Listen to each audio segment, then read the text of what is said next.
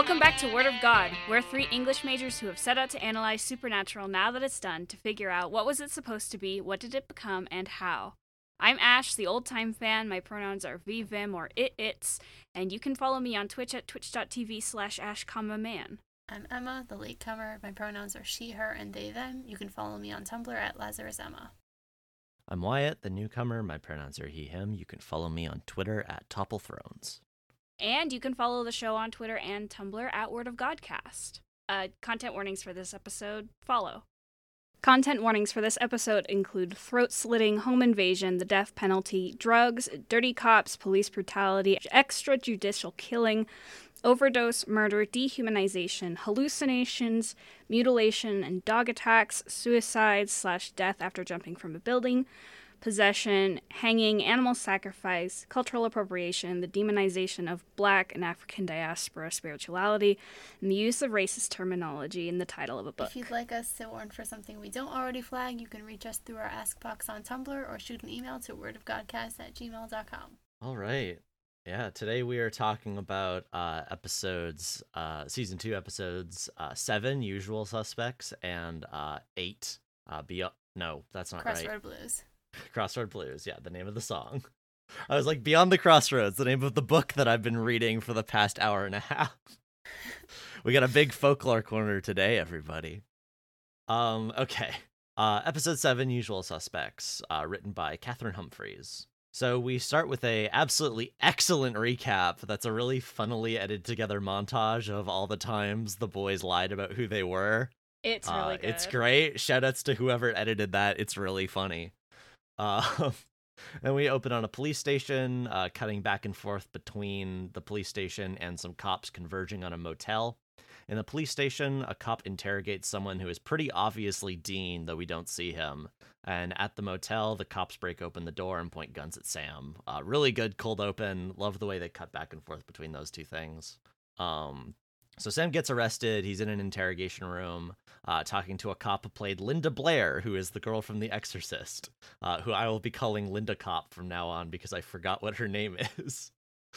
Diana. And Diana. Okay, well, we'll see. Linda We'll see Cop's if I remember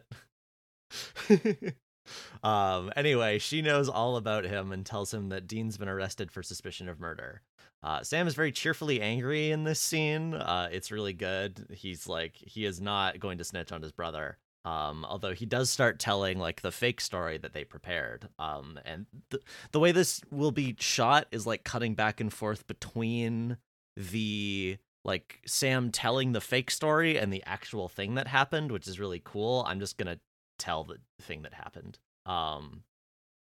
So yeah, what happened is the brothers found this dude Tony Giles, whose throat was slit. The completely clean room, no DNA, no prints. Sam's lie about this is that he was a friend of their dad. And also in the scene, the boys argue about who Scully is among them, and it's very cute. Mm-hmm. They go see Karen, Tony's wife, and learn that Tony had been working late and that he had a weird nightmare about a pale woman with dark red eyes standing at the foot of his bed. But nothing more than that. Also here, Sam lies about Karen being their friend, which feels like a silly thing to do considering the cops could just go interview her, but whatever. The boys then go check out the office where Tony died, find a paper with Dana Schultz written all over it, and Dean, of course, makes a Shining reference. Dean goes back to check on Karen, and we learn in the present that Karen died. We are told already that she's dead, so we know something wrong is going to happen in the scene. And they all think Dean did it. And we see Karen get murdered by a spooky woman, maybe. We'll see. That will be complicated later, but the show frames it like that in this very tense scene. Dean finds her corpse and the printout of more Dana Schultz, and then the cops show up to arrest him, and we're back in present time, and we'll be moving forward with no more flashbacks from here on. The cops are grumpy that their stories are identical. They're very professional. Linda Cop is dating the other cop whose name is Pete. We get a good scene of our brothers both simultaneously trying to figure out what Dana Schultz means, and then Dean gets to see his lawyer. Dean recruits the lawyer to help them solve the case and is utterly unconcerned about the death penalty. Linda Cop is typing up a report, and then her computer fills with Dana Schultz, and then it disappears, which is a really cool thing. The lawyer brings Sam the receipt that like Dean wrote on, like the anagrams and stuff, and is then called back because Dean wants to give his confession.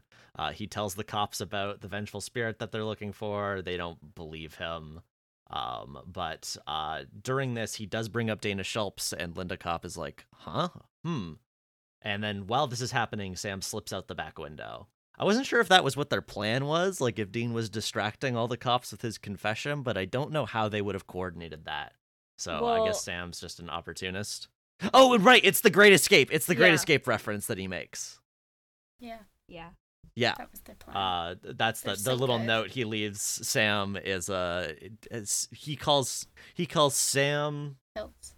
He calls Sam Hiltz and himself two McQueen. McQueen. Yeah.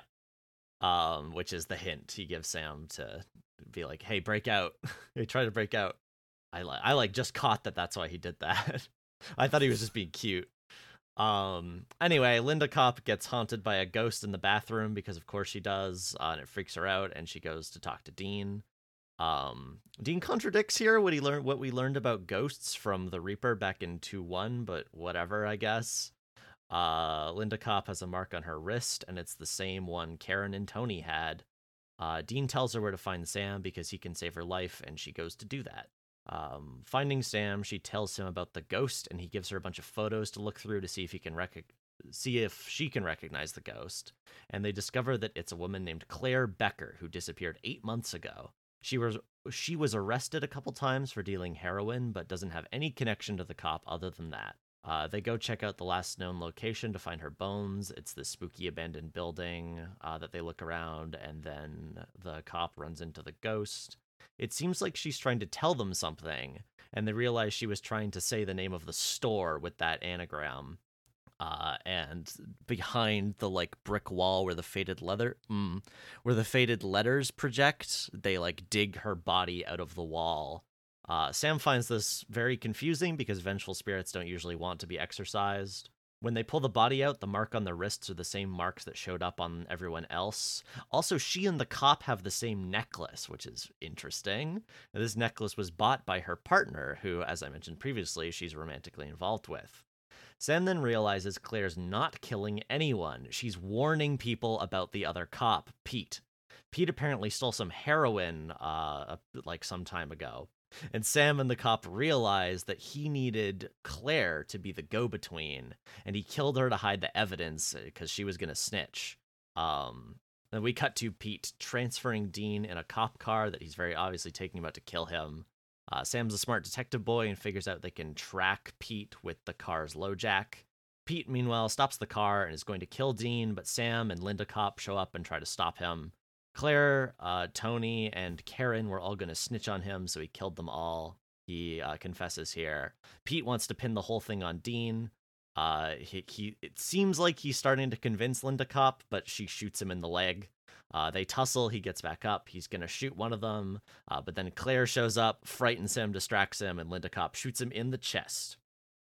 In the denouement, she asks them about Claire, and the boys say Claire's probably at rest now. And then she lets them go and tells Dean where his car is. She wants them out there doing what they do best, and off they go, and they make a funny little Exorcist reference at the end here. And that's the episode. Yeah, that sure was. Yeah, the first thing I want to say is this framing device was really funny to me because I remember watching True Detective back when it was airing that does a similar thing to this, and it blew my mind when it did that. I was like, oh, this is such a cool thing to do. Meanwhile, Supernatural did it like a decade before. Not quite that long before. True Detective's like a plays with its genre. 2014 like show. This is a cop procedural episode in camp Monster of the Week show. Yeah, no, that's my first. It's really fun. This opens like a cop show. Yeah. Well, technically, the first shot is of like a man of color handcuffed in the station, which is how you know it's a cop show. Which is how you know, yeah, exactly. Yeah, I also liked that Dean and Sam, for at least the first half of this episode, were not the point of view characters. I'm gonna keep calling her Linda Kopp. It was her and her partner. Like, we had a bunch of scenes of them like talking to each other and being like, who are these guys? Which I thought was pretty cool. It's like they were the protagonists for at least the part of this, while we were inhabiting the genre of police procedural rather than Monster of the Week show. It's interesting because despite the fact that I hate cops, I watch a lot of cop procedurals because they're very easy watch. Yeah. And also because usually the protagonists are hot. So, like, this whole time I was using that as, like, a referential anchor. And it's really interesting how even though we have Diana and Pete as our, like, protagonists, quote-unquote, or as our point-of-view characters, they're still framed, like, as the antagonists. Like, yeah. And I think because Supernatural is not a cop show, and because the boys are, by definition, against cops because they do illegal things all the time for the quote-unquote greater good, it's much easier for Supernatural to lean into kind of like the dirty cop angle. And like, obviously Pete is, you know, he ends up being like the dirty cop who killed people and broke the rules and stuff like that. But he also, like, he's obviously doing something kind of unprofessional and dating his partner, and he assaults Dean in the middle of an interrogation, and he's just kind of a general dickhead. So the show really leans into making, at least in the first half, Diana, eventually you kind of start sympathizing with her a little bit more as she gets less of a cop and becomes more of an ally. But the show really is able to lean into this framing of, like, the cops are the bad guys and the cops are unlikable. Which I think at most the cop end of procedurals can't do. At the end of the episode, Sam says, "Nice lady," and Dean says, "For a cop." Yeah, but it's funny. Both of the sympathetic cops in this show so far have been women. It's Diana and I forget her name from the Most Dangerous Game episode. Yeah, the Benders. And both times they, like, work together on a case, and then the woman cop goes, "Oh, you guys are so good at your job. I will let you go and pretend that you escaped." Yeah, very similar ending to the Benders. Yeah. And the cop is the one who does the murder in both episodes as well. So the boys still haven't killed a person. By their definition of people, I should say. Yes. They've definitely killed people. Well, there was the guy that Dean shot when he was possessed by a demon. But that was killing a demon and with collateral damage. So they haven't directly killed a human being with no supernatural taint. Or even someone that was questionably human, like Max or Ansem. No, well, because they were Sam mirrors. They're closer to being human than other human people. It's so complicated, but you know what I mean. I mean, okay, so back to the very beginning. I like how obviously it's going to be Dean that they're talking about because this is the Dean show. It could be Sam, but it's not. But even though it's obvious, I like how they, like, build the clues of, like, listing how many possible ideas he has, mentioning grave desecration, and then, like, they say you died in St. Louis, and it's like, okay, so this is Dean. It's not some random criminal who happens to have a similar pattern. Like, this could be introducing a different hunter, but it's like, no, it is Dean. And then you get to see it's him. Yeah, next episode has an immediate callback to this with Sam apparently not having a criminal record, which is really funny. We'll get to that. It's in my synopsis. When Sam meets Linda Kopp and she starts trying to ask him questions or whatever, he immediately goes, "Okay, so you're the good guy." Love. And he's like, "Where's the bad cop?" And she says, like, "It's like with your brother." Yeah. All of the banter between Sam and Linda Blair's character is really fun. Linda Blair does a great job in this role. I don't know if she's ever, like, played a cop in something before, but she, like, really, like, does it. She really felt like the protagonist of her own show. Yeah, like a convincing. Looks like she mostly does horror movies. Yeah. She also reminds me, I was trying to figure out if I knew her from anything else, and I don't think so. I was like, does she do voice work maybe? I think it's just that she sounds like, I just completely forgot the name, from Brooklyn Nine-Nine. Wunsch, I got it. She reminds me of Wunsch from Brooklyn Nine-Nine. That's it. Yeah, I mentioned she's a very like recognizable face, like for if you've watched horror movies, like, oh yeah, that's Linda Blair. Yeah. But I don't think she does too much stuff outside of horror things. No. Which, like, Supernatural's horror adjacent. Yeah. It tries to be horror a little bit. sometimes. Yeah. Listen, some of the stuff, like some of the effects next episode freaked me out. Yeah, Next no, it episode was is real good good. horror. The next episode has Also, the ghost so- in this episode was really good. Claire was a Uh-huh. good ghost. Her like permanently slit throat was very spooky. Mhm. The special effects work in this and the next episode are both really good. Yeah. Which is impressive considering the CGI required for some of the stuff in the next episode, but we'll get to Yeah. that. Well, it works. Yeah, we'll talk about that later. Yeah. Back to Linda Cop, where she's like reading off Sam's bio, like just telling him his life story. It's like, why? It's not, I don't think it's good television. Like, we already know everything about Sam. What are you, like, recapping it for us? Like, I get that it's supposed to be like, okay, so she knows about him, but it was not impressive. I was bored. Yeah, and I think it's because that's how they do it in cop shows. So I think they were taking that and did not think it through of like, this is not some random criminal in the cop show where we already know the cops, but not the antagonists. So I think that probably was how it happened. Like, they could have skipped ahead and been like, oh, so the death of your girlfriend must have really fucked you up, right? Like, something like that could work to show that she knows him and not waste my time telling me things I already know. It is mildly interesting to see like what the record of who Sam is just because like we know what their situation is, but like the broader world doesn't know about supernatural stuff, so it's interesting to see like what the cops know about Sam, I guess, based on what they can find Outside in like POV records is nice. and like yeah. Mm-hmm. But it does kind of drag. I don't disagree with you. It was a long scene. Then she asks how the road trip is going, because that's their cover story, right? And he says, oh, it's great. We saw what did he say? The second largest ball of twine. Second biggest ball of twine. He's so cute. Yeah. Sammy He's moments. such a bitch in this scene. He's really good. This is a good Sam episode. Mm-hmm. It's a good... I wrote in my notes, it's kind of clear that the person who wrote this episode, like, simps for Dean a little bit because he gets to be so badass and coy, He does. but also He Sam really gets to be, like, super competent and Sam is bitchy so and competent in this sarcastic and episode. smart. This is a really good balanced episode for both of the fun things about each of the boys. We get a lot of like Dean being cocky and a lot of Sam being like a detective. Mm-hmm. Yeah. The person who wrote this episode is very well aware of the characters' strengths and wanted to highlight them.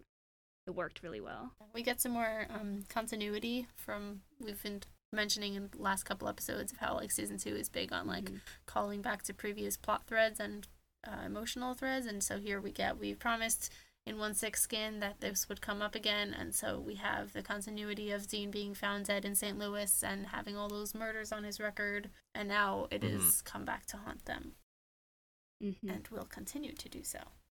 I like how, or rather it makes me crazy how Linda Cobb says, it's not your fault, Dean's your brother, and continues, etc., etc. Dean's a bad guy, his life is over, yours doesn't have to be, which is a very cop show thing to say, but like in the context of the Winchesters makes me bang my head on the wall.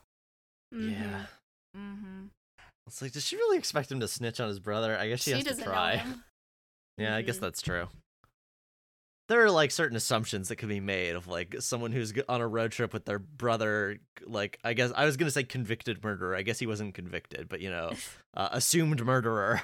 And like I think it's important to like think about from the cops' perspective, like ACAB, but also they do think that Dean tortures and murders women, which is a kind of is a bad kind of person that maybe should be dealt with, like not in the way that the guy in this episode tries to do it, but like, if someone's out there, like if they serial killers are bad, and if they I understand and I understand the animosity toward Dean by these people, like as I mean Pete sucks, but like as Linda, as like a good aligned person in a horrible broken system, like I get her animosity toward Dean, like as an assumed horrible murderer. I also get it, but it's weird because like the whole first half of this episode I fucking hated both of them.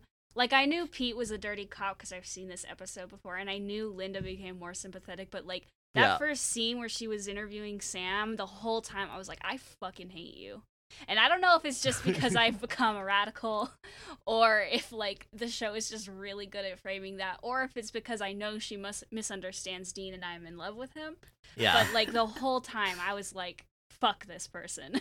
No, yeah, same. I just also, like, I can see it from her perspective. I think absolutely. it's good character writing. I understand. I don't think she's being, like, quote-unquote unreasonable, I guess. Yeah, from her perspective. From her perspective, as outside someone who thinks she's doing good, like, trying to get a torturer and murderer convicted. Yeah.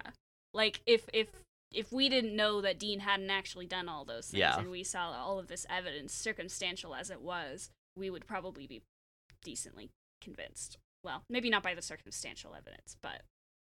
Also, I should say, for the record, I still think the way, like, the prison system sucks, and the way that, like, even serial murderers are treated is bad, but also I don't think that people who are killing people should be out being allowed to continue to do that.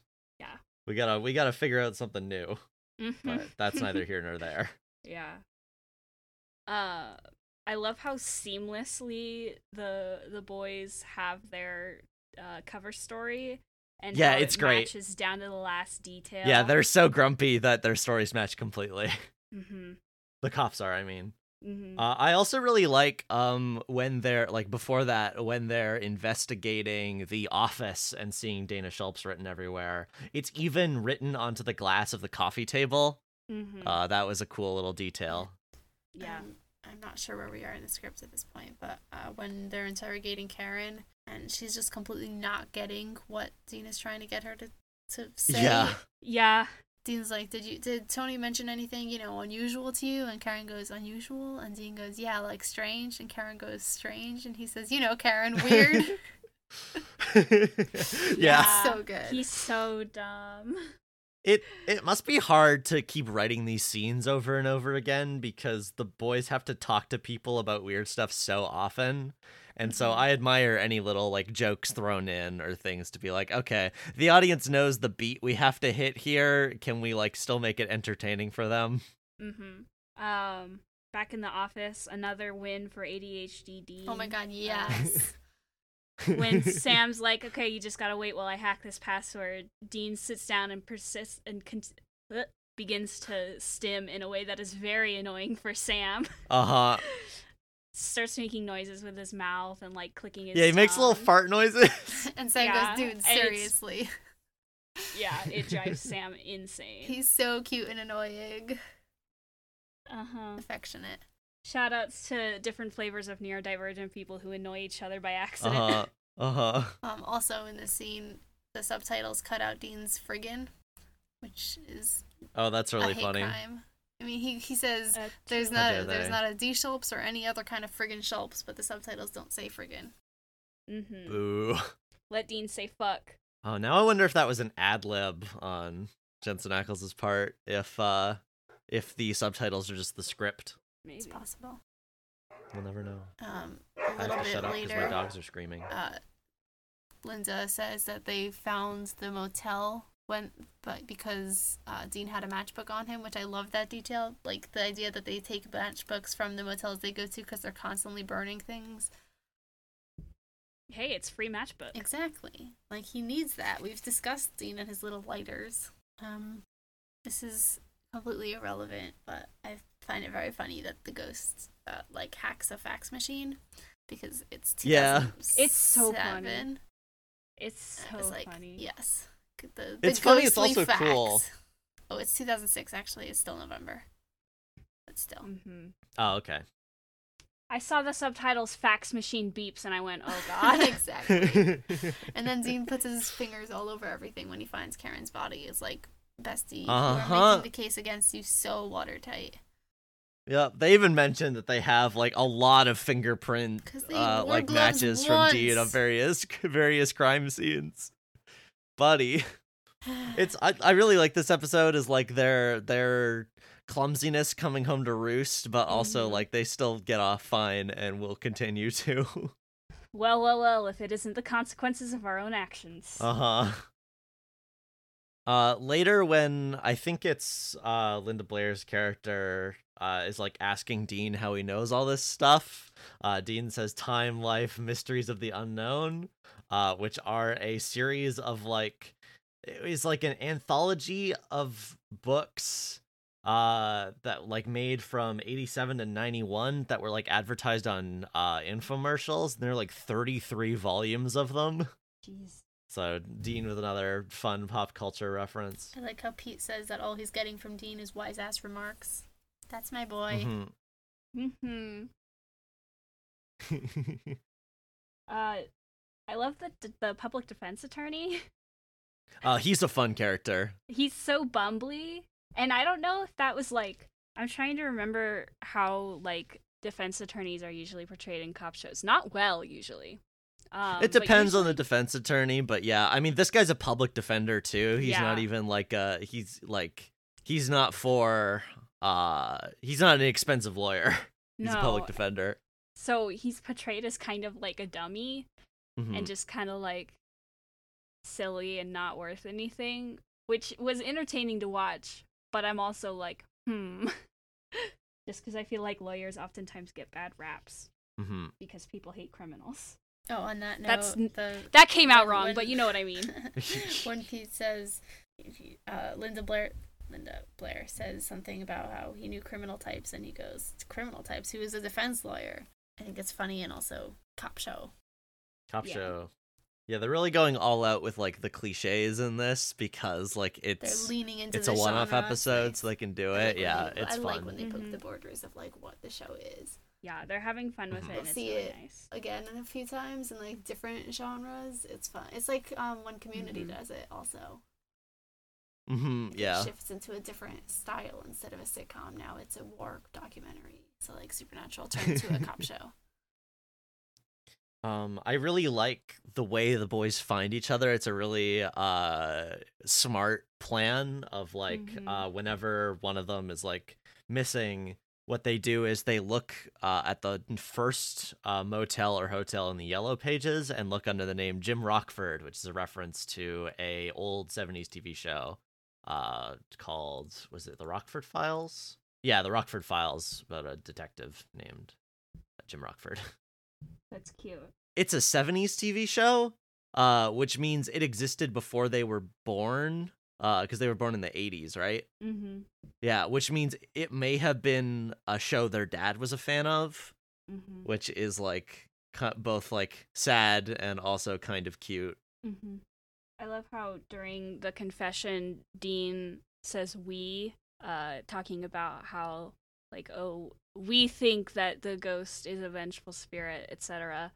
Even though he hasn't actually been able to directly communicate with Sam. First of all, it's adorable, but also I'm like, you are incriminating your brother, sir. Shut the fuck up. Leave him out of this. In that scene, this is like a classic Dean moment. This is like big in fandom, where like he's looking directly into the camera. He goes, "My name is Dean Winchester. I'm an Aquarius. I enjoy sunsets, long walks on the beach, and frisky women, and I did not kill anyone." It's like classic Dean, but also at this moment he's being observed, and there's shots from like the other side of the one-way glass with like 10 men watching him, laughing at his jokes. It's like, this is the panopticon of Dean Winchester.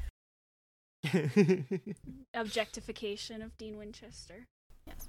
I also think it's funny that when, is it Pete who slams him against the wall? He has like the thickest cop accent. He's like, "You arrogant bastard." This is in Massachusetts, right? I don't know anything about the East Coast, but they both sound Bostonian to me. Deanna and Pete. Wait. Isn't Boston in Massachusetts? Yes. Oh, fuck, you're right. We're sending you back to 5th grade. Like, no, wait, hold on. No, this isn't in Massachusetts. This is in Baltimore. That's Maryland. Is that close to Massachusetts? Yeah, it's nearby. Yeah, it's around the same place, but it's not, like, the Baltimore accent is not the Boston accent. Okay.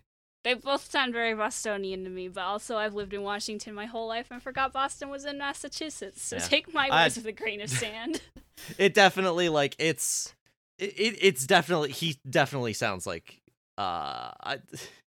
He sounds like he could be a character in The Wire, which is my major like association with Baltimore. So like it still fits. Valid. My other note for being slammed against the wall, well, I have two more. First of all, where did the cuffs go? He was handcuffed to the table and suddenly he slammed against the wall without like being jerked off the table. I don't know, whatever. Oh, you found a continuity error. It just doesn't make any sense. And the other note is that, first of all, there's another black nameless cop in this episode, in this scene. And second of all, Dean's little face when he gets slammed against the wall. I knew you were going to comment on Dean's face. I have to. Somebody has to. Calling back to, what, episode 1? It was the pilot. Yeah. The pilot. Dean's tits are real. And he loves risky women.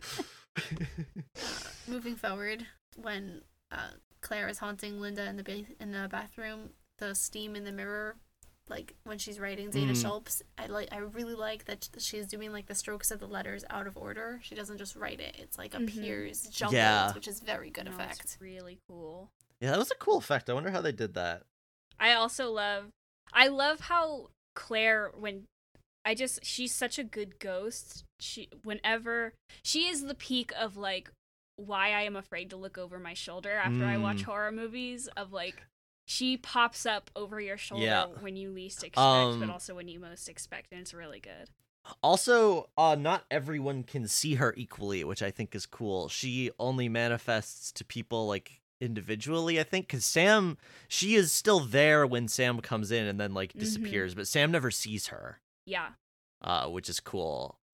He's like, where is the ghost? And Linda Blair's character is like, she was right there. Yeah. I think that's where tracks, they figure out that she was pointing at a thing. Yeah. Being a death omen specifically for a person. Yeah. They would attach themselves to that person. It would make sense that they could only be seen by that person.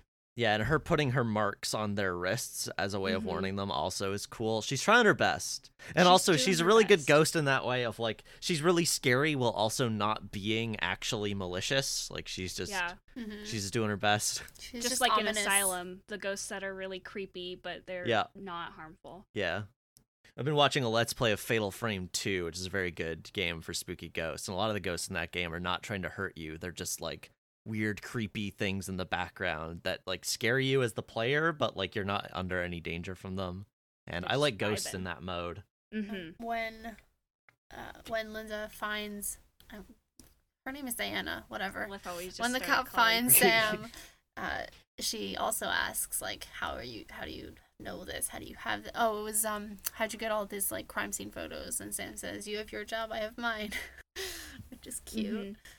And then when they're digging the body out of the wall, Sam says, like, this is bothering me because he's realizing that, you know, most ghosts don't want to be exorcised. And she says, well, you are digging up a corpse. And he goes, no, that's pretty much par for the course.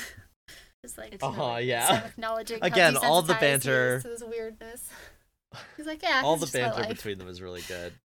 I love when Diana goes to talk to Dean in the interrogation room after she sees Claire, and she's like, so, okay, and she, like, actually starts talking. There's a sign behind her that I think says that everything that goes on in this room is recorded. Yeah, there's a big sign on the wall.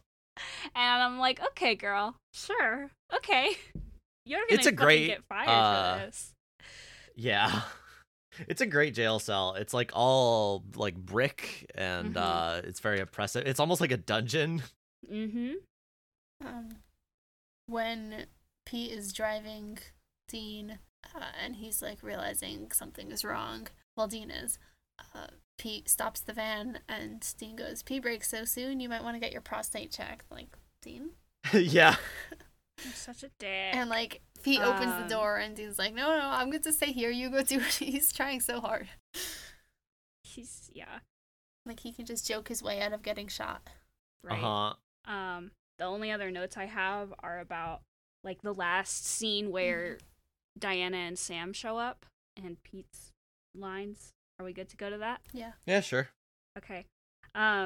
Pete says, just one more dead scumbag, no one will question it. And Dean goes, hey. Crazy. Yeah, it's a really good line. It's very good writing. It's also very cute for Dean.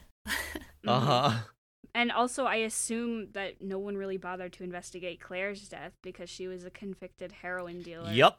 So they probably assumed she OD'd or someone killed her for her drugs or whatever, and no one cared when she was murdered by a cop so that he could hide his own wrongdoings. And just the fact that he dehumanizes anyone he sees as a criminal, which is obviously something that people do in real life. Also a nice parallel to The Boys really as fantasy cops. Yes. Yeah. It was really good to see it addressed, but also I always think this, but the episode could have leaned more into the ACAB angle. Yeah, I mean, it's never going to. I can imagine. We can pluck out what tasty little ACAB morsels we can from them, but at the end of the day, our boys are also fantasy cops. It's as true. Emma said. It's true. Yeah, it's like I did enjoy how explicitly like anti-police this episode was, at least for, and maybe not, anti-police is probably going too far, like not pro-police, I guess, of like, yeah, this is the kind of stuff that the cops do, but also at the same time, of course, we have Diana, I gotta get that in my head, who is this example of like a cop who wants to do the right thing. Yeah, it feels like very and like that is not bad apple narrative. Like not that the institution itself is exactly, like, exactly. There are bad cops, which is being acknowledged, which is a step more than cop shows tend to do, but is still like enough. Except for some like standouts, that is if cop shows are going to go into that, it's always bad apples. It's never like institutional problems. And the bad apples always get taken down by another cop. Yep, which is what happens in this episode. I don't know. I guess this is the thing though. Is usually the bad apples are taken down via the system in most cases. Not in Lucifer. Well, sure. But in this episode, like, I don't know if Diana's gonna continue being able to be a cop. She shot her partner. She's the only person that's there. There's like no, she doesn't have anything on him really, except for because all the witnesses are dead. The only witness is a ghost. I think, or like this is maybe just my read. I don't know if this is implied or if I made this up, but like I thought she was gonna have like a cover story in that, you know, the Winchesters got Pete's gun off of him, overpowered her. Yeah, I guess that's true. I guess that's true. But she was also in Sam does mention that she might lose her job. Yeah, well, and seeing as how Dean escaped and there's all that weirdness, they're definitely gonna look back through the interrogation tapes and see her asking about ghosts. And not if she deletes it first. That put her on. Not if she deletes it first. Maybe she did that off screen. It's true. That's true. Maybe. Yeah. On a lighter note, Dean's little roll to get out of the way is very cute. That's adorable. And Sam, my notes say, "Shut the fuck up. This is a gift horse." When she's like offering to let them go, when he wants Sam's to snitch like, on himself. Are you sure? He's like, "What the fuck?" Yeah. It's great. It's like, Sam, buddy, you're innocent. Like, who cares about? Like, I know this cop helped you, but also, it's her fault that you're in this situation to begin with. And then I just want to shout out the last exchange they have as they walk away. Dean says, "Does she look familiar to you?" And Sam goes, "No." And then Dean says, "You know what? I could really go for some pea soup right now." Which I've seen this episode probably 4 times over the course of my life. Granted, I've seen never The Exorcist. Looked up. I only watched The Exorcist earlier this year for my horror class. But like only just now did it click. I was like, what the fuck does that mean? And then I was like, well, they made a big deal out of Linda Blair being in this episode, so I Googled her and I was like, ow! Yeah. So that's fun. I'm very curious. I'm very curious about like the backstory behind like why Linda Blair was like the guest star for this episode. Like did they ask her? Like, did she audition? Like, I want to know. Because, like, if so, I wonder if they wrote that line in, like, afterwards once they knew that it was her. Because, like, nothing else, except for the fact that obviously she is haunted by a ghost, nothing else is particularly, like, Exorcist referencing. Yeah, they don't even make a bunch of Exorcist jokes. Yeah, we have more Shining jokes in this episode than Exorcist jokes, with the Dana Schultz being repeated over and over. They don't want to really, like, break the the immersion too much by consistently reminding you. That's true. Like, at the very end, it's like, did you notice this actress? But, like, if it was in the middle of the episode, it would be Although, also, they worse. keep casting Buffy characters as vampires. They do. So. Yeah, I don't know. But it's interesting, anyway. Mm-hmm. Fun episode, as episodes go. Yeah, not like too much to dig into, except for the cop stuff, but it's okay. Next episode has a lot to dig into. Oh, hey, wait a second. I have another comment to make for this episode. I wrote in my notes, how did they pronounce the name? Is it Giles or Giles? Giles, right? Giles. Thank you. I think it's Giles, yeah. I was like, okay, is that a Buffy reference? I don't think so, because why would they do that? And now, according to the notes, the wiki trivia section says, Anthony Giles is likely a play on Anthony Head, who played Rupert Giles. So, Giles. Oh, right, his name's Anthony, because it's Tony. I forgot about the Anthony that part, is... which makes it actually a reference. Yeah, that's cute. That's a fun little nod. Okay, anyway. We're going to take a little break here and then come back with episode 8.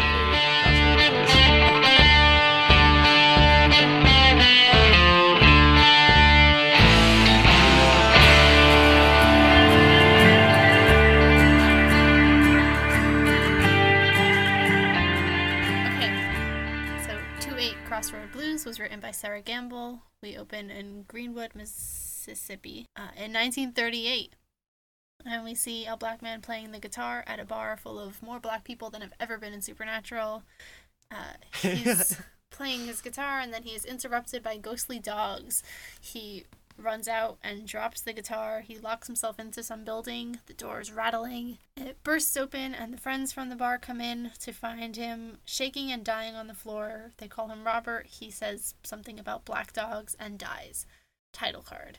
Sam and Dean are at a diner. Sam says Dean is in the Fed's database with a warrant in St. Louis, and Dean thinks that this is pretty cool. Sam does not think it's cool, and he has no profile, which Dean says makes him jealous. They discuss a new case. A man has jumped or fallen off of the top of a high-rise he designed 2 days after calling animal control, mentioning black dogs, which confused the authorities because they couldn't find any dogs. So they go interview somebody posing as reporters, and he says Sean always got the tributes. I think it's implied these guys are gay. I'm not sure.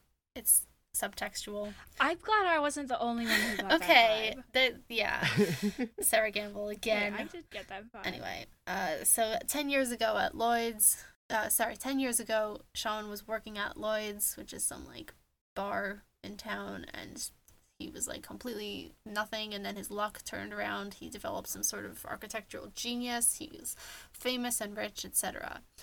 So Sam and Dean go to animal control and get a list of complaint calls. Dean hits on the receptionist and doesn't know what MySpace is. We'll talk about that.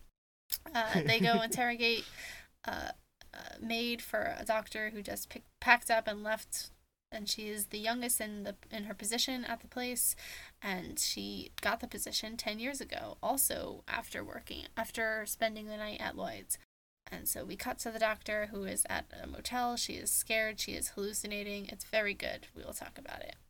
Dean and Sam go to Lloyd's. Dean spots Yarrow at the crossroads, which she says is part of a summoning ritual, and so they dig up a little box of ritual stuff for demon deals. And so they decide that it is not black dogs, but hellhounds involved in these people's deaths. So we go back to the doctor, who's being, like, shredded and dragged by a dog that we hear but don't see, which is a good effect. Back in 1930, we have some blues music playing.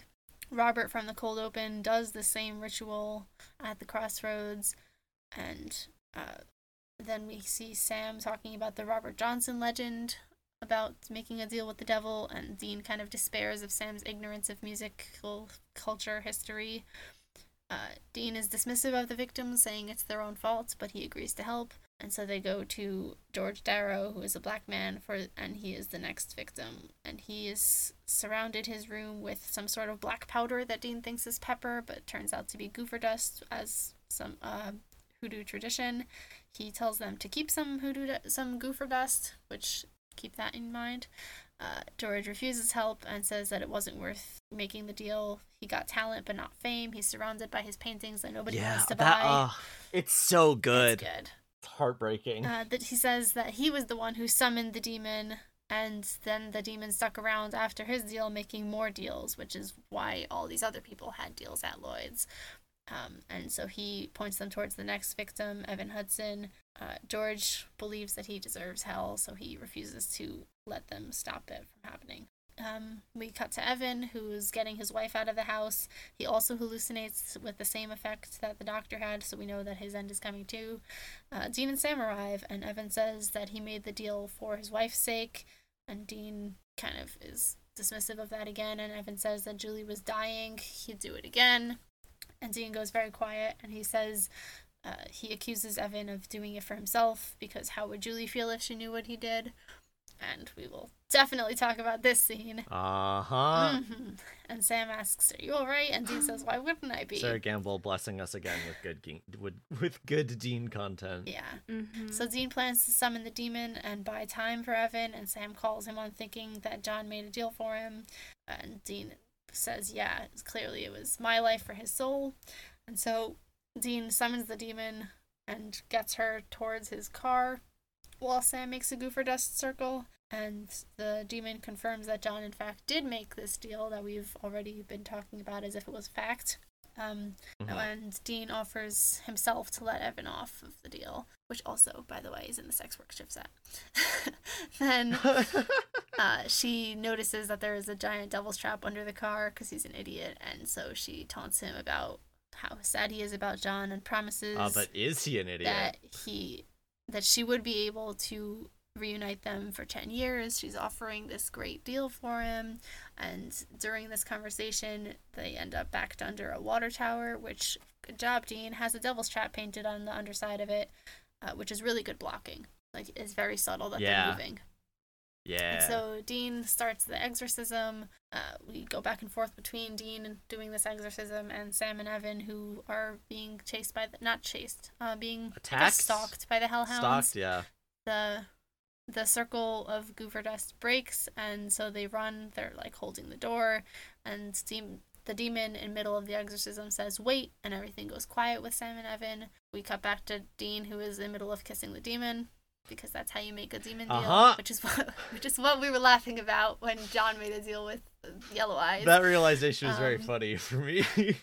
And so that was Dean getting the demon to agree that in order to be let out of the devil's trap, she will release Evan from his contract without killing Julie, so they both get to live. And Dean considers finishing the exorcism, which the demon kind of pokes at him for, like, funny how I'm the trustworthy one. Yeah. But he does let her out, and she again taunts him about John, who is in hell for making a deal with the devil, because that is what happens when you make a deal.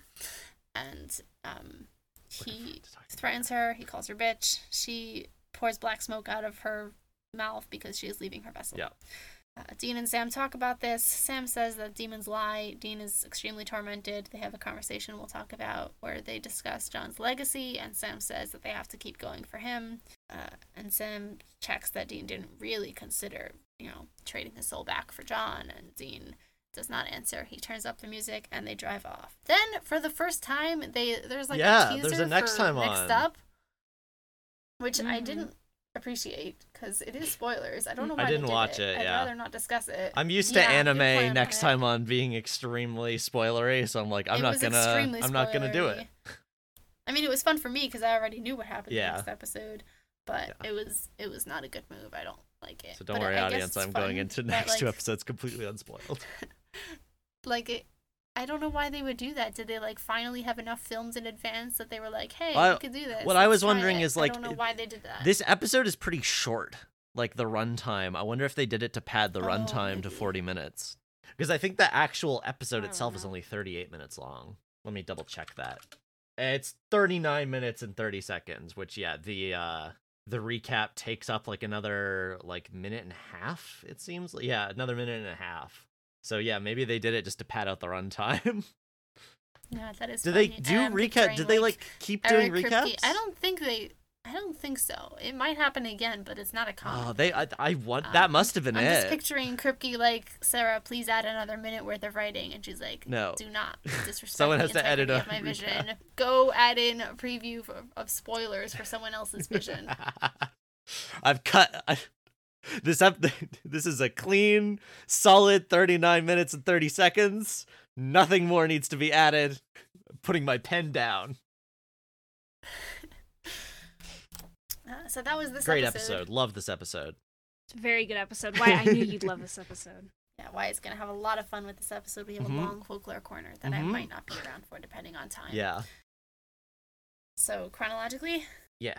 The first note I have is this cold open, my beloved. Yeah, it's really good. There's like nice cinematography while he's playing the guitar. There's like a close up on the fingers. It's really good shots. I like it. Good guitar playing too. I don't know whether that was like, I don't know whether that was the actor actually playing the guitar or whether they like dubbed that in later. But you know, for Robert Johnson, one of the greatest guitar players to have ever lived, they do a good job doing some good guitar plucking. Yes. I both liked and also thought it was funny that like as he's playing, he's getting interrupted by like the sound of Hellhounds, which by the way, Hellhounds, because of the Robert Johnson song Hellhound on My Trail, is why it's doing this. Lots of Robert Johnson in this episode. They even play the only recording that exists of him playing Crossroad Blues later in the episode when he's at the crossroad making the deal, which I thought was cool. That's him singing. Anyway, yeah, when he's like keeps getting interrupted, is like looking around all scared. He runs, he leaves, and I'm like, buddy, why'd you go outside? But like, I guess he's running back to his house, where I guess he would assume he'd be safer. But no, they get him. I kind of assumed that either like he's trying to find safety or he knows that like he can't find safety, and so he doesn't want whatever's about to happen to him to happen in front of all these people who don't want to be traumatized. Yeah, that's a good point. That's extra sad. Yeah, anyway, great cold open. Yeah, so with Sam and Dean is very impressed with himself for having the feds on his tail. And says, well, what do they got on you? And Sam like mutters, very annoyed. I'm sure they just haven't posted it yet. It's really funny. They're so dumb. It's such a fun scene. Yeah. And then after this bit, Dean goes, what do you got on the case there, you innocent, harmless young man, you? It's so cute. Love when they make fun of each other. It's great. It's really good. When they go talk to this architect, or the friend of the architect who killed himself, Slash was killed by Hellhounds. It's unclear. He might have killed himself to escape being killed by Hellhounds, but regardless, it's really funny to me. It doesn't say anything about him being like injured before he fell, but like, okay, without getting into details. That's a good point. That's a good point. Yeah, because they do tear people up. Yeah, anyway, this guy, when he's talking about how talented the architect was, he name drops Van Gogh and Mozart, which I was like, why isn't he this guy's an architect? Why isn't he equating this to other architects who are also good? Like, I know famous architects are less famous than famous painters and musicians, but people know who Frank Lloyd Wright is. Maybe that's what Lloyd's is. Oh, hey, good point. I didn't think about that. Oh, no, it's not. It's named after... No, I'm checking the trivia page. Yeah, it's named after a movie. From Crossroads film. Yeah, it's named after a movie vaguely about Robert Johnson and like blues musicians trading their souls for music, which again, I will talk about the folklore of that later on. I love how Dean doesn't know what MySpace is. He's so... 2017 handshake. I was gonna say, like, I guess he's on the road all the time, but he does have a laptop, and he does use it a lot. He doesn't have any friends. You're right. Pensive emoji. He thinks it might be a porn site. He does. Which I don't know how he would get that impression. That's not like a name that sounds like that. He thinks it's OnlyFans. Yeah. Backtracking a little bit before to the guy talking about Sean. The line about true geniuses, they seem to die young, don't they? To have that kind of talent, why just throw it away? Which is like a really loaded thing to say about people with talent and suicide.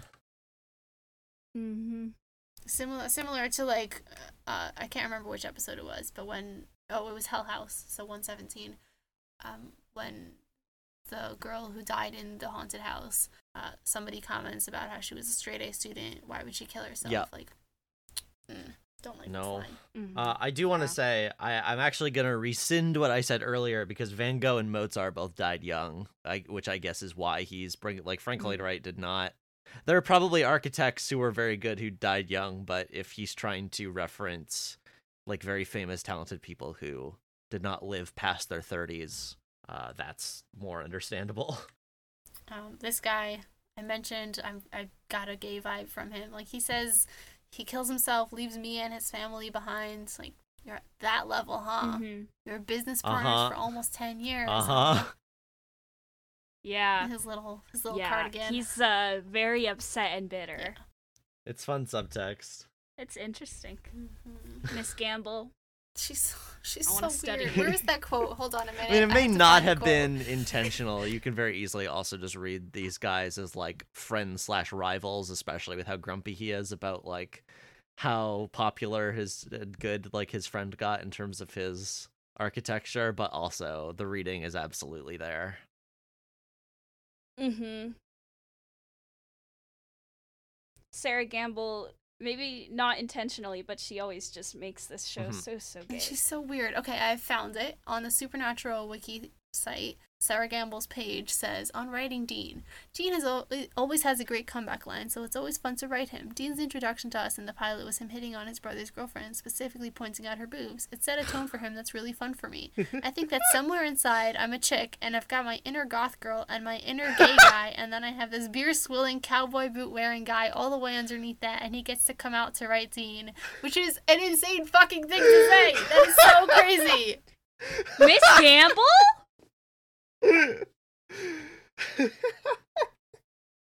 So the cowboy has to climb through the gay guy to get to the top? So that's why he's that way, huh? Okay. He gets to come I out, guess that does he? makes Good sense for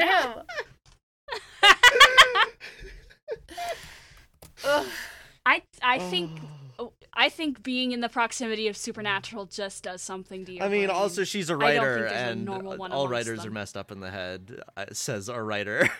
That's true. That's true. It's true. We are not to be trusted. Such a weird thing to say. Like, it's so weird. Okay, moving forward. The maid for Dr. Perlman is an Asian woman who is purely an exposition dump. Not ideal. Didn't like that. No. I do like that the doctor looks terrible when she shows up. Yeah, she's so scared. Her hair is a wreck. She looks like she's been shaking for 6 hours. Like, she's really good to costume and physicality. Yeah. Oh, and this is where I get to talk about the effect. Unless you want to do that. Yeah. Well, there's like this weird triple zoom cut on the knock. Like, there's a knock and it like cut to the door, and then they do it again. Cheesy. I guess they really like that effect. They did. I don't know. I was not impressed. And then yeah, you can talk about the zombie face. Yeah, she like goes and opens up the door and like is talking to the guy who's like, I guess the manager of the hotel is like, lady, you gotta pay you're gonna keep staying here, you gotta pay out. And she like goes to do that and turns back and looks at him, and like his head contorts and like his mouth opens wider than it should, and his skin gets this like gray pallor, and then it just snaps back and he's normal again. And it's terrifying. It's really good. It's a really good effect. Mm-hmm. She just like stares at him, and he's like, "What's wrong with you?" It's like, what's going on? She like throws the money at him. Yeah. He's like, man, customers. Yeah. I also love how we get set up that she's this like really intelligent, put together like surgeon lady, and then when we actually see her, she is absolutely there's a hellhound on her trail. I get it. It's just really good because she's got like crazy eyes. Yeah, the actress is really like acting her heart out in this role. Yeah, it's really good. It's very believable. It's terrifying. The idea, this episode is so good with the fear of like no one being able to save you. Like, you can be surrounded by people, and like the people, like even the people who you were talking to, like can't see anything that's going on with you. Like later, like Sam cannot see the hellhounds, and we never see the hellhounds in this episode. which I think is very smart, really good. because they would probably look bad if the show showed us them. So them just being these like invisible threats. I guess this is spoilers. Is cool. Eventually the show does show us hellhounds, and they do look dumb, and they should have kept it without showing them, because it's a cool effect when they don't show them. Yeah. In classic supernatural deterioration of cool aesthetics, they do in fact show us the hellhounds eventually. Mm-hmm. Not for a long time though, so it's okay. Yeah, the bit where she gets attacked by them and her like pant leg gets torn, and like her leg gets all scratched up, also is really good effect. Next up, I have when they find the little box at the crossroads. Dean says Yahtzee. He does, yeah. Which is very cute of him. It's very cute. Also, his shovelfuls are like the wimpiest ever, presumably because they just kind of like they went to the set and they just dug a little hole, put the box in there, and put a little bit of dirt and rocks on top of it, and we're like, okay, try not to like go crazy here, Johnson. It's like literally just like a handful of dirt in the shovel here. It's so funny. Also in the scene when they're talking, like once they discover that it's like deals with the devil, like I was very on Dean's side, or like especially early in this episode where he's like, it's trying to stop someone who like went over Niagara Falls in a barrel. Like they knew what they were getting into. They made deals with the devil. This is what happens when you make a deal with the devil. But also, of course, part of his anger, as we know and learn more explicitly later on, is about the fact that this is Dean projecting his anger at John. Yeah, when the demon shows up for the first time, somebody, is it Robert? Yeah, he starts to say like, holy shit, or holy fuck, or whatever it is. And she goes, holy, and her eyes turn red, and she says, guess again. Which is nice. I always like when demons play with that, and the eye effect is always Crossroad cool. demon eyes. They are like the second coolest. Good. They are good. Third coolest. They're very good. Demon eyes. By the way, this demon that Robert Johnson talks to is Taylor from Hookman. Yep. Oh. Yeah, she's back. The two times they got this actress was to play like someone who was like, okay, we need someone who is very hot. That's all she gets to do, which is upsetting to me, but she's evil and slutty. I don't know if she's evil in Hookman, but she is portrayed as a bad influence. Yeah. You mentioned the Niagara line, but he also says, nobody put a gun to their head and forced them to play Let's Make a Deal. I love when Dean is just incapable of talking like a normal person. He communicates purely through metaphor and reference. He is at Darmok where the walls fell. Like, he just lives there. And then, they go talk to this painter who, let me pull up his name. Where is he? George Darrow. George. They go talk to George, who is a great character. I really like him. He's so sad. He is what I fear for my own life. Just this guy who is creating extremely good art, languishing in complete obscurity, like knowing he's going to die and being like, well, it's gonna happen, I just gotta finish this one last thing before I go. It's so like gloomy, and his like studio is so gloomy too. It's like art studios need good light, but this guy is just like sitting here in like mostly darkness, just like painting in the dark in this like kind of rundown old apartment, just surrounded by really good paintings. I'm curious where the paintings came from this episode. Like who did them or where they got them, but regardless, just the I mentioned it already, but the should have asked for fame, like not talent, is just hurts me. Yeah, I love this character. His vibes are great. He's so tragic. Yeah, Sam. The actor does a really good job. Yeah, Sam says, you don't really want to die. And George goes, I don't, and pauses and goes, I'm tired. And it's really good in like a very sad way. And also, like, he gives them his goofer dust because he knows he doesn't need it anymore, which is like extra heartbreaking. This guy reminds me a lot. Sorry, I'm gonna do the thing that I do. Of the Vincent and the Doctor episode, which obviously is based off of Vincent van Gogh, like in real life, and how he, was very obscure and disliked while he was alive. He was very poor. And so this guy kind of reads to me as a Van Gogh mirror. Yeah, I can see that, especially because Van Gogh is referenced earlier in this episode. Mm-hmm. Also, when they're going into the apartment, Dean says, "This house probably ain't up next on MTV Cribs, is it?" Which is funny. Oh god, that's such an aughts reference. Yeah. Like, if you showed that to literally anyone younger than probably 25, they would have no fucking clue. I only know that because my older brother is 7 years older. Well, I'm than 24 and I got it, so I guess I was right in the right in the yeah, age you were range. right there. Also, I really like when George gives them the goofer dust and they're like, "What the fuck is that?" And he says, "What, you boys think you know something about something but not goofer dust?" It's so funny. I love this guy. When they show up to Evan's house, there's an exterior shot with a "Beware of Dog" sign, which is very funny. Yeah.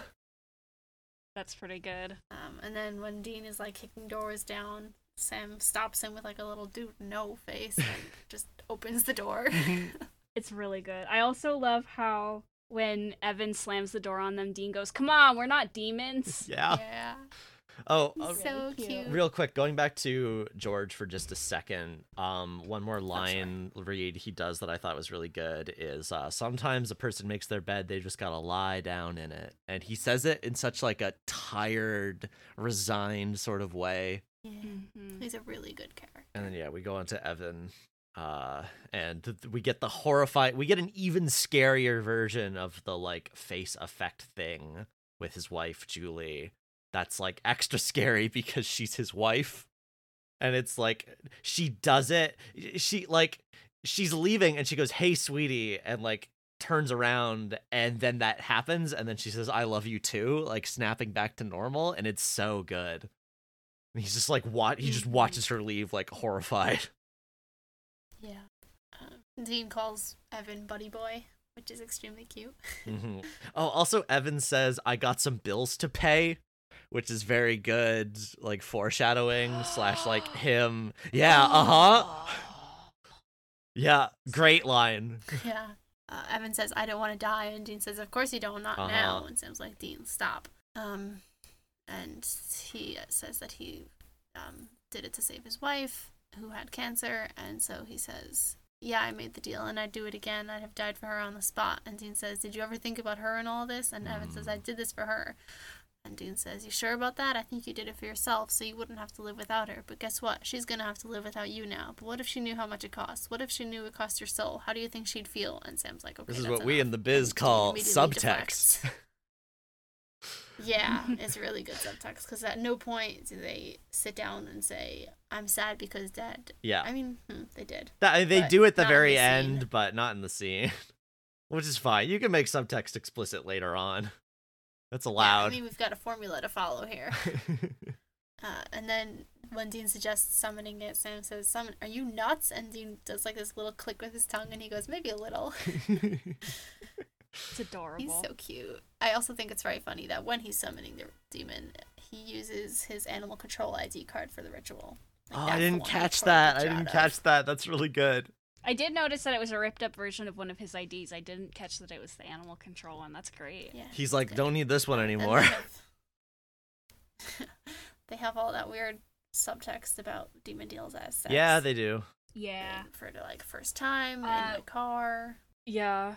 When the demon flashes her eyes at him, her voice takes on the same like reverb that the yellow-eyed demons does. Just for a second. I feel like this episode was maybe like, I still honestly don't fully understand demons in terms of like, it feels like this episode almost forgot that demons need a host to manifest because of how they just appear at the crossroads. Does like the demon just grab whatever like the sexiest person who's nearby is? Like, how do they show up so quickly? Well, do you want an answer? Because I have there's an answer? Okay, then it's fine. Well, I have an assumption of an answer. It's not like codified in text. If it's not codified, then tell me. It's so what I assume is that she was vibing at some other dive bar or somewhere else on Earth, like fucking up shit. Because like demons don't like being in hell. They don't go back there on holiday, you know. If they get onto Earth, they stay there usually until somebody sends them back. Okay. So she was probably somewhere else on Earth, and then Dean summoned her, and she flew there or teleported there Okay, or whatever. demons could do. teleport. Okay. Yes. All right, fair enough. Yeah, it was kind of unclear. Demons can teleport unless there's something stopping them from doing so, like a devil's trap. Yeah. It's kind of, I guess it was unclear to me whether a Crossroads demon is summoned up from hell or summoned from the world, I guess. But I guess that actually suddenly makes things make sense, because at the end when he was threatening her to send her back, I'm like, isn't that where they live? But if she was already in the world, that makes sense. Mm-hmm. That's why when Bobby says more and more demons are walking among us. Yeah. Among us. Among us. But yeah, more demons are getting out of hell, meaning it's easier. Yeah, okay. This stuff does get like fleshed out in canon. Yeah, I figured. After watching 15 years of this fucking show. No, I appreciate the context. Yeah. Yeah. I also think it's funny that Dean's like, so you know who I am, and the demon says, I got the newsletter. Yeah. This demon is so Demons fun. Have to be funny bitches. It's a requirement of the job. Mm-hmm. She's great.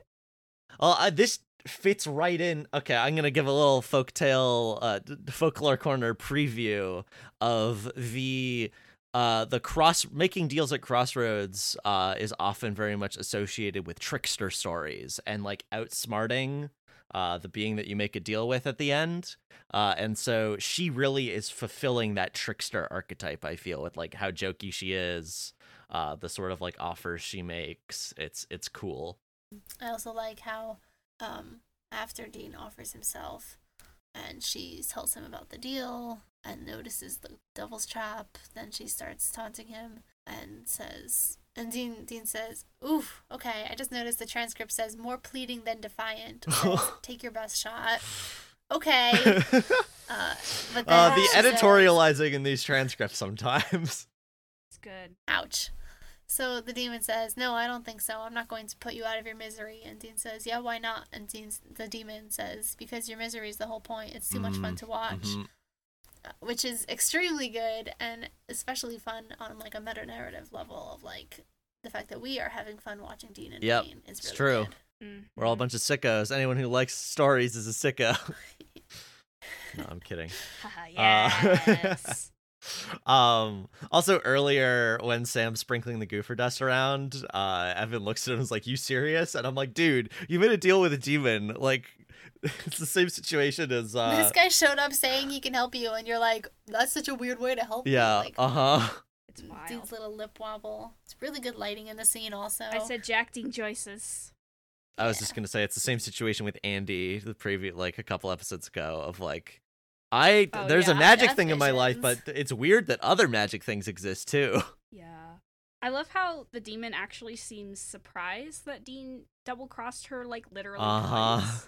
Like, what did you expect? First of all, he's a hunter. Second of all, he's Dean Winchester. Like, you said you didn't hear what happened to Meg? I guess, like... she says she's... I was just going to say, demons keep their word is, I guess, like a thing about them, right?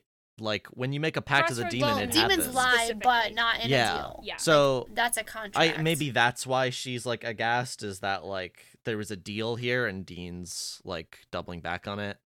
Well, they didn't kiss, so it wasn't... Oh, I guess that's true. Mm-hmm. She's just, like, lying. It's like when they tricked Meg. It's like, lying is supposed to be my thing. Yeah, fair. Maybe demons are just really stupid. Yeah, well. She says she's got a soft spot for lost puppies and long faces. It's a great line. Very funny from a demon, and also, like, very cute. Also, this is when it gets confirmed that in order to seal a demon deal, you have to kiss the demon. Which... Well, that was confirmed in Robert's. Yeah. Deal. Yeah, I meant in this episode. Yeah. Which, just as a reminder to everyone, because I think it's funny. Yeah. Speaking of John, the demon says, like, your dad would live a long and natural life like he was meant to, which is a very funny thing to say about a hunter. Yeah. Famously long Yeah, I was like, is this a trick? Like, is this the monkey's paw thing of, like, a natural life, and his natural life would be to, like, die in a week's time being killed by, like, a vampire mime? I'm gonna kill you, Wyatt. Anyway, So she also refers to bringing John back and then killing Dean as setting things straight, putting things back in their natural order, and you get 10 extra years on top. That's a bonus. But the setting things straight makes me crazy. Yeah. Like the fact that Dean agrees with her, even though he obviously doesn't do it. But yeah, it's not setting things straight. He doesn't admit to it, but he does consider it. He considers like the rightful order of things to be that he should be dead and John should be alive. And it's not the rightful order of things though, because he was killed by a demon. Exactly. There was already meddling. I was thinking about that today. I was trying to figure out what is it that made Dean the main character suddenly, and it's because they chose to make Dean the one dying in 2-1. Yeah. If they had done that to Sam, he would be the main character still, at least for longer. But the fact that Dean is the one with all this John angst makes him much more emotionally interesting to put into situations, and Sam is just kind of riding Dean's train in this story. Sam has his own plot that was going to continue and pick up, but in the meantime, Dean is completely taking over the show. Just because he's the one who actually had things happen to him, and Sam is just because Sam's relationship with Jessica had nowhere near as much interesting baggage as a person who's dead than Dean's relationship to John.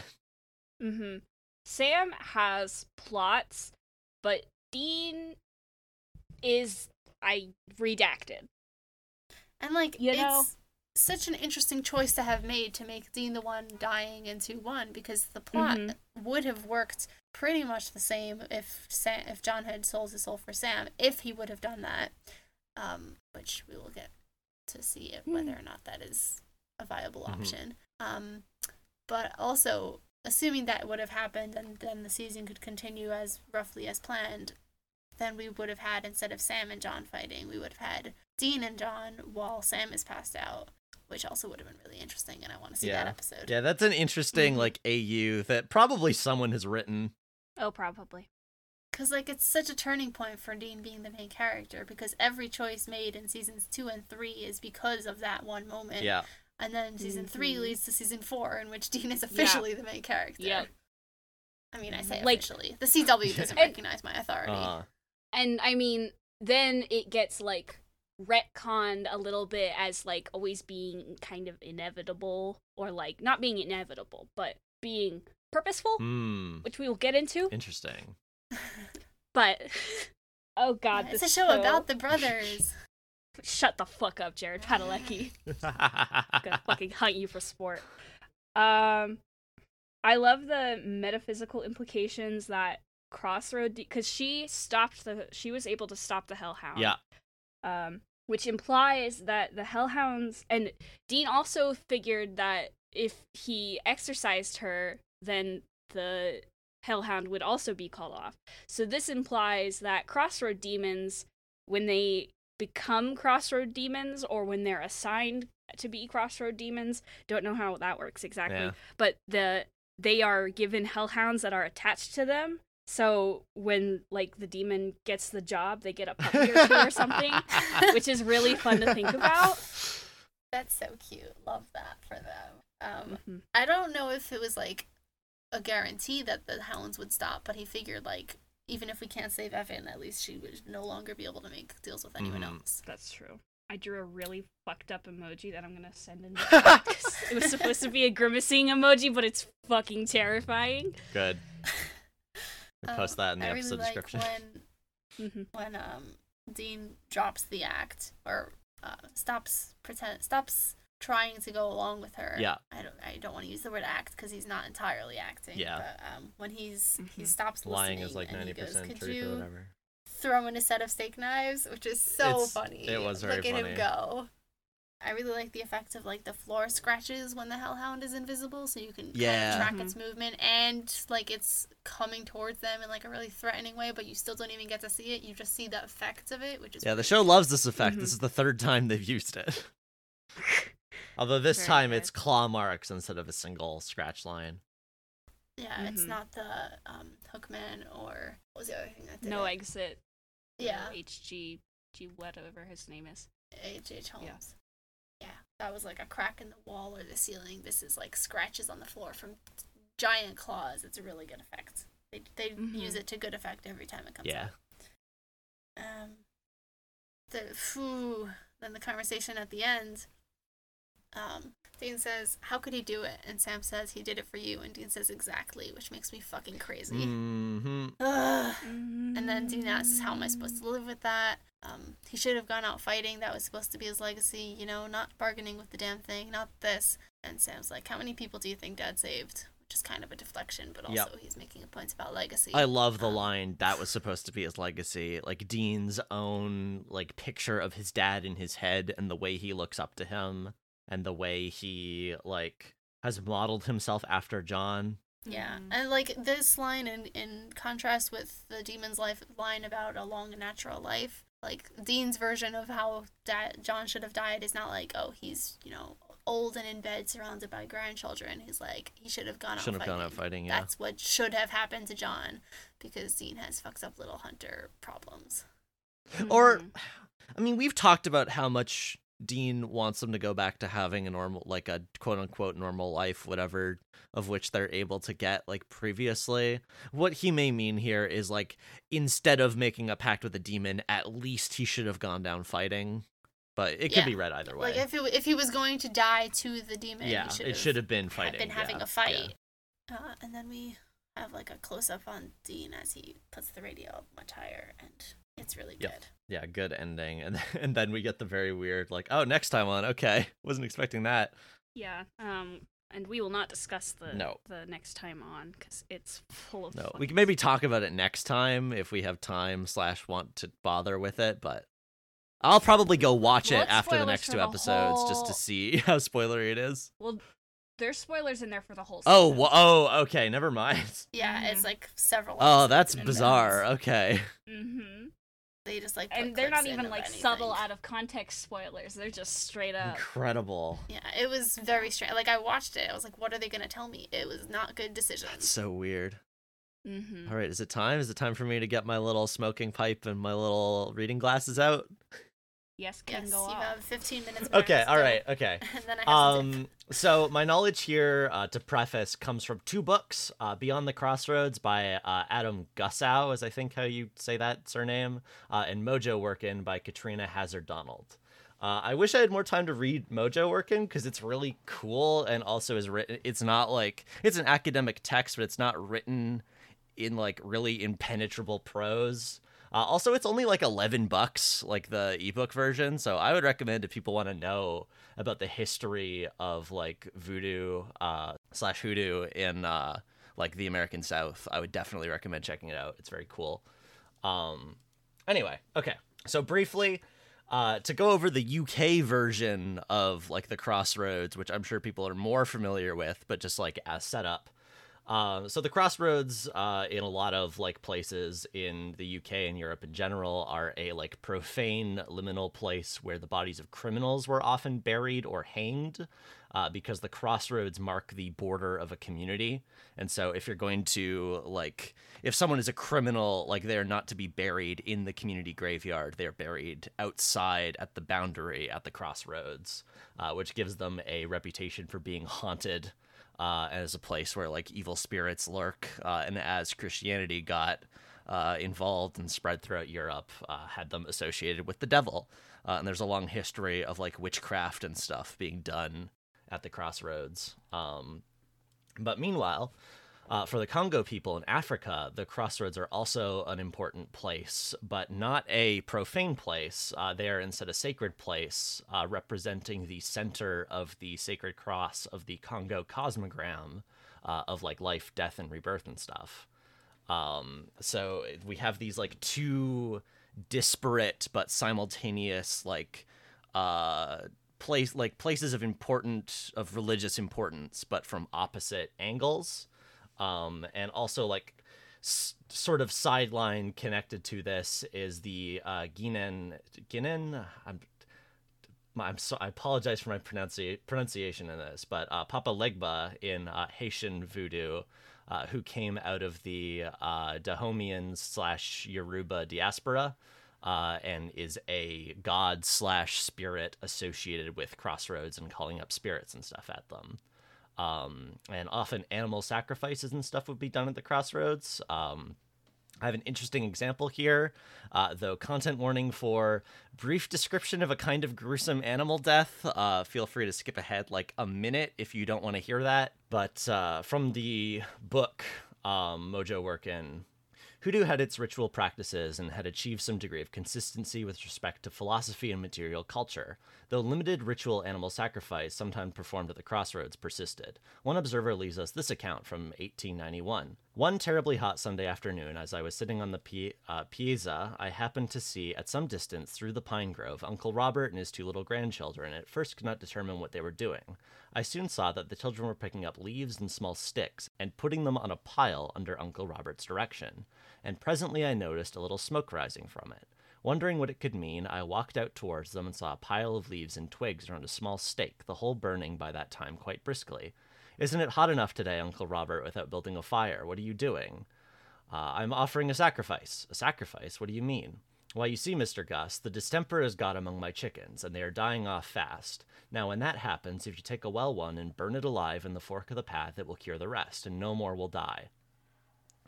Which is a really interesting... I wanted to read that example as a example of, like, a ritual that, like, is to do good things. Like, this is for the health of the chickens. That, like, clearly you can see how the idea of this being, like, a devil worship thing would spread throughout, like, Christian communities of, like, an animal sacrifice at the crossroads, with the crossroads being connected to the devil in Europe. And so, yeah, like, hoodoo got blurred together in many places with Christianity, and this idea of doing rituals at the crossroads soon became demonized both by, like, white and black people within the church.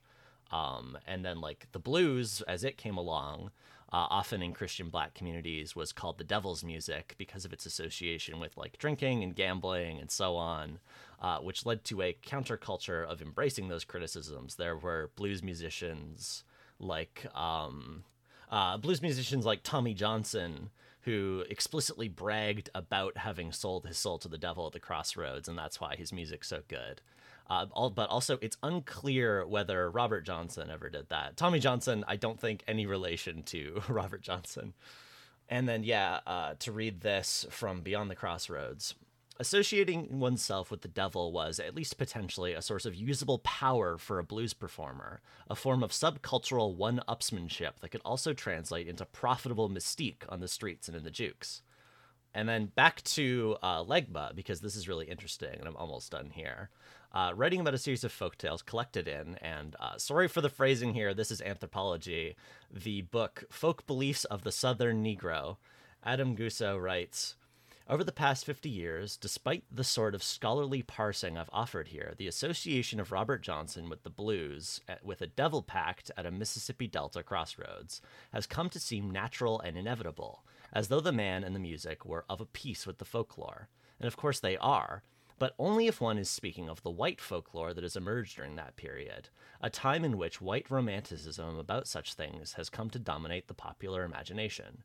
The African-American folklore of an earlier era, a large and unruly body of material in which Cousin Leroy's recording and Tommy Johnson's account were both sourced, tells a more complex story." And then he goes on to say, although Puckett's Tale and a handful of Hyatt's, which is that book I mentioned earlier, are about improving one's guitar skills with the help of the devil, many of Hyatt's tales involve other instruments, banjo, fiddle, accordion, piano, and a fair number concern non-musical pursuits through which impoverished, oppressed African Americans can gain a hand up, such as improving one's gambling skills, evading the police, and escaping from jail.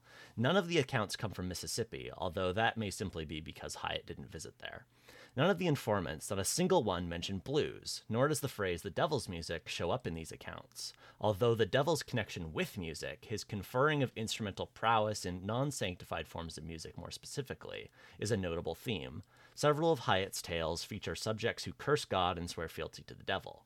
Although midnight at the crossroads is a characteristic time and place for devil encounters, the hour called morning, dawn or near dawn, is even more common, and graveyards are an important secondary location. Multiple visits, generally 7 or 9, are almost always required in order to complete the transaction. 7 or 9 visits is such a big number, by the way. Reading that bit, like, baffled me. It's really interesting. In the great majority of these tales, however, the transaction with the devil is interpreted in a way that undercuts any Faustian idea of eternal damnation. None of the narrators makes even a token attempt to convey the horrors that are routinely alleged to have haunted Robert Johnson. Most of the tales, in fact, treat the devil figure as a conferrer of talents who fades from the picture after gifting the petitioner. In 3 of Hyatt's tales where the devil does return after a stipulated period of time to stake his claim, the pact maker is able to trick him quite easily by giving him a piece of a shoe leather, a soul rather than the promised soul. I get very trickster narrative, it's great. Several other informants describe easily reversible Crossroads Pact, in which one can simply throw down a guitar and walk away from the devil to break the tie, or, alternately, go right back to the same crossroads and make a vow to reform. That's all you have to do is make a vow there? Asks Hyatt of his Florida informant, incredulous. Nothing else? Who is this devil of the crossroads? A fear-inducing soul snatcher one moment, an empowering teacher the next? Over the decades, a scholarly consensus has emerged that traces his bifurcated character in African-American folklore to his Creole origins in both Europe and Africa, or at least a scholarly consensus should have emerged, especially where Puckett's and Hyatt's Crossroads tales are concerned. What has happened instead is that the African cultural origins of the African-American crossroads story and the devil figure at its center had come to be overemphasized, at least among blues scholars, perhaps to compensate for a corresponding overemphasis of the Foss theme by a general public hungry for horror stories about poisoned bluesmen barking like dogs. This process began innocently enough with Zora Neale Hurston. The devil, she wrote in Mules and Men, of the figure she'd encountered in the folk tales of the Florida blues people, is not the terror that he is in European folklore. In Myths of the Negro Past, anthropologist Melville Herskovitz reiterated Hurston's insight. So different is this trickster-like creature from Satan as generally conceived, indeed, that he is almost a different being, and he attributed that difference to the survival, in the African-American folk mind by way of slavery's transatlantic cargoes, of Legba, the trickster deity from Bohemian Yoruba mythology who rules the crossroads. So yeah, just like really interesting history of these deals being made, often not being framed in the way that this episode frames it and the way the common Robert Johnson myth goes. Which, by the way, Robert Johnson was very good because he was trained by the also very good blues musician Ike Zimmerman. This is all sensation, because of the worry about the blues at the time of being this thing associated with the devil that really spread out and so on. And so yeah, because this episode is so sensationalist in that way and Supernatural treats it as true that Robert Johnson did make a deal with the devil, I just wanted to dig into a lot of where this stuff that Supernatural is playing with comes from, and point out that the actual history of deals at the crossroads is a lot more complicated than just making Faustian bargains, Hell yeah. I do need to run, so do the outro without me. Okay. That was really cool. I'm glad you got the chance to listen to it. Yeah, we will end the episode without Emma. Unless do we have anything else to say? Because I could stick around for another minute if we have nothing else. I don't think so. Yeah, I'm just gonna do actor facts and then we can close out. Okay, run. Okay, very quick actor facts. I mentioned Christy Lang, Taylor from Hookman. Also, the actress who plays Julie, Evan's wife, Leia Cairns, is Racetrack on Battlestar Galactica. Earlier, I forgot the previous actor facts. What's her name? Karen is played by Keegan Connor Tracy, who is Professor Lipson in The Magicians. I knew I recognized her. Yeah. Also, Evan's actor Vincent Gale plays the character Flesh in Van Helsing, who's apparently an important character. He's a vampire in that.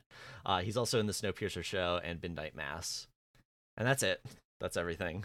Yeah, next time we're doing Croatoan, which I think we'll have a lot of fun talking about. I don't want to give a whole lot away. And then followed by Hunted, which is another kind of plot episode.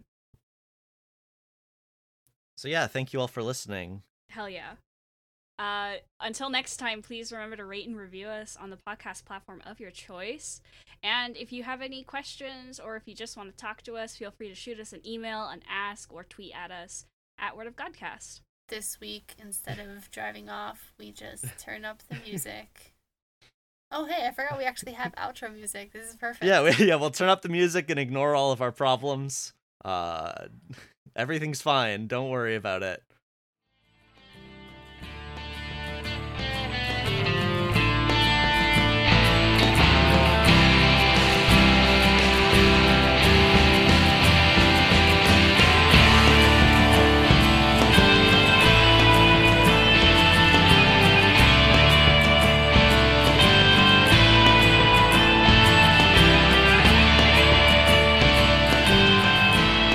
The music used on Word of Godcast is The Last Ones by Jazar on freemusicarchive.org, licensed under an Attribution Share Alike 3.0 International License. Find the link in the episode description.